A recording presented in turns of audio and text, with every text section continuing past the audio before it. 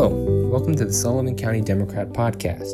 I'm Joe Abraham, co-editor, and here are today's top stories. It's always busy on Thursdays in Sullivan County as legislature is in session, and that was especially true at the series of meetings held last week. Staff writer Isabel Braverman has the update in 3 stories on today's front page. The first is how the county is looking to expand their bus route and collect fares. The bus route, called Move Sullivan, was unveiled last August after much discussion of the need for public transportation. Before the coronavirus pandemic hit, there was an average of 700 riders per week. Things slowed during the beginning of the pandemic, but Laura Quigley, the commissioner of the Division of Community Resources, said the numbers are starting to climb again. For example, in the first week of August, there were 545 rides. Fares will be $2 per one-way trip or $5 per book of 3 one-way trips and are tentatively set to start in the fourth quarter of 2020, between October and December. Payment will be cash only and exact change only. The county will have absolute control over the fare boxes and retain all bus fare proceeds. In other news, the care center at Sunset Lake continues to be a hot topic. Special meeting last Thursday, legislators voted to approve the creation of a 5-member local development corporation in order to review an outside company to manage the care center, which would remain under county ownership. The vote was 8-1, with legislator Luis Alvarez casting the only dissenting vote, stating he disagreed with the appointments to the LDC. It will be overseen by 5 members of the community. They are District 2 legislator and Health and Family Services Committee Chair Nadia Reich, Assistant County Manager Michelle Huck, Coroner Albie Bachman, Jeffersonville Attorney Bill Chellis, and Bethel resident Lowell Feldman, a healthcare consultant and licensed nursing home administrator. They'll be tasked with identifying and recommending a suitable company to manage the care center. Legislators will make the ultimate decision based on the track record of the lycée and the quality of care that they promised to provide. Finishing things up on the legislature front, countywide broadband project is moving forward.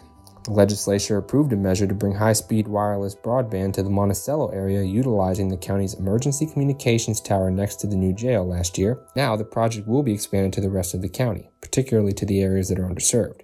Chief Information Officer Lauren Green, who as leader of the Division of Information Technology Services, has spearheaded this initiative, presented to the legislators during the Management and Budget Committee meeting last Thursday. He said they completed a wireless broadband predictive study of all 12 towers in the county, which includes 9 that were put in place for emergency communication, 1 that is privately owned, as well as 1 in Monticello by the landfill and 1 in Rock Hill. Based on that study, broadband would be made available to a potential 44,779 residential customers, which is about 60% of the county's population.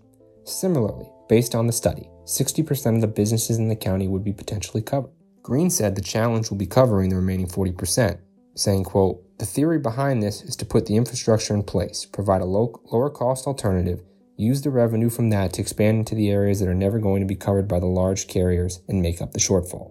In other news, Isabel also covers the town of Delaware for our paper.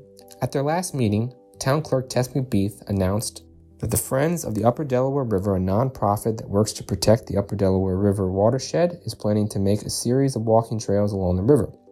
The trails would begin in Hancock and travel downriver. While it may not be one continuous trail, the idea is to try and connect them where possible. The project would entail talking with landowners, as much of the land along the river is privately owned.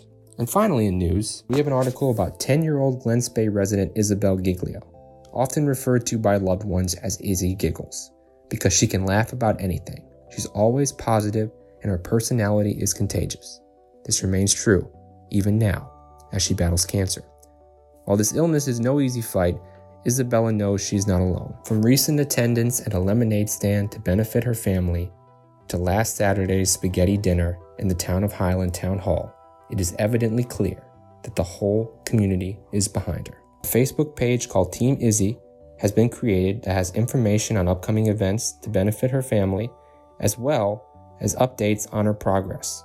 Also, donations are currently being accepted at both Jeff Bank and the Corner in Eldred. This young girl has a profound impact not just on the lives of her family, but also her friends and their families. You can read the story on today's front page and at scdemocratonline.com. In our sports and life section, it's all about history. The ever-popular Tuesday series Down the Decades continues, taking a look back at yesteryear. And on the sports side, we consider the newest addition to our Tuesday paper, looking back at sports. And this week, we have 3 articles from August 18th. The headlining one is called 12 Angry Men, and it was written by Ken Cohen in 1981. It reads, "The original script featured Henry Fonda in a classic film. the latest presentation showcased the Caltag Roofing softball team in the Sullivan County Democrat All-County Tournament. Caltags of Liberty, the champions of the tournament and now the number 1 ranked team in the county, entered the 2-day affair in a rage. They had lost 3 of 4 games in the Liberty League, including the decisive game for first place, saw their undefeated season go down the tubes, and dropped 2 in a row to arch-rival Goodies. Moreover, they were miffed by all the attention the Western Sullivan teams were getting in this paper. Not only were they angry, but hungry to boot. But what better way to whet their appetite and mellow their anger than to win the county championship? Not much, according to manager Gary Green. He said, quote, "We came here with one thing in mind, win. We wanted to win this tournament so badly that we were going to forfeit our scheduled 6:30 playoff game in Liberty." And as history states, the Caltags did just that. And you know what else is history? This edition of the Sullivan County Democrat podcast. Before you get back to your regularly scheduled activities, please follow us on Instagram, Twitter, and Facebook, and check out more awesome podcasts such as this on TuneIn, Spotify, Apple Podcasts, and SoundCloud. Have a great week.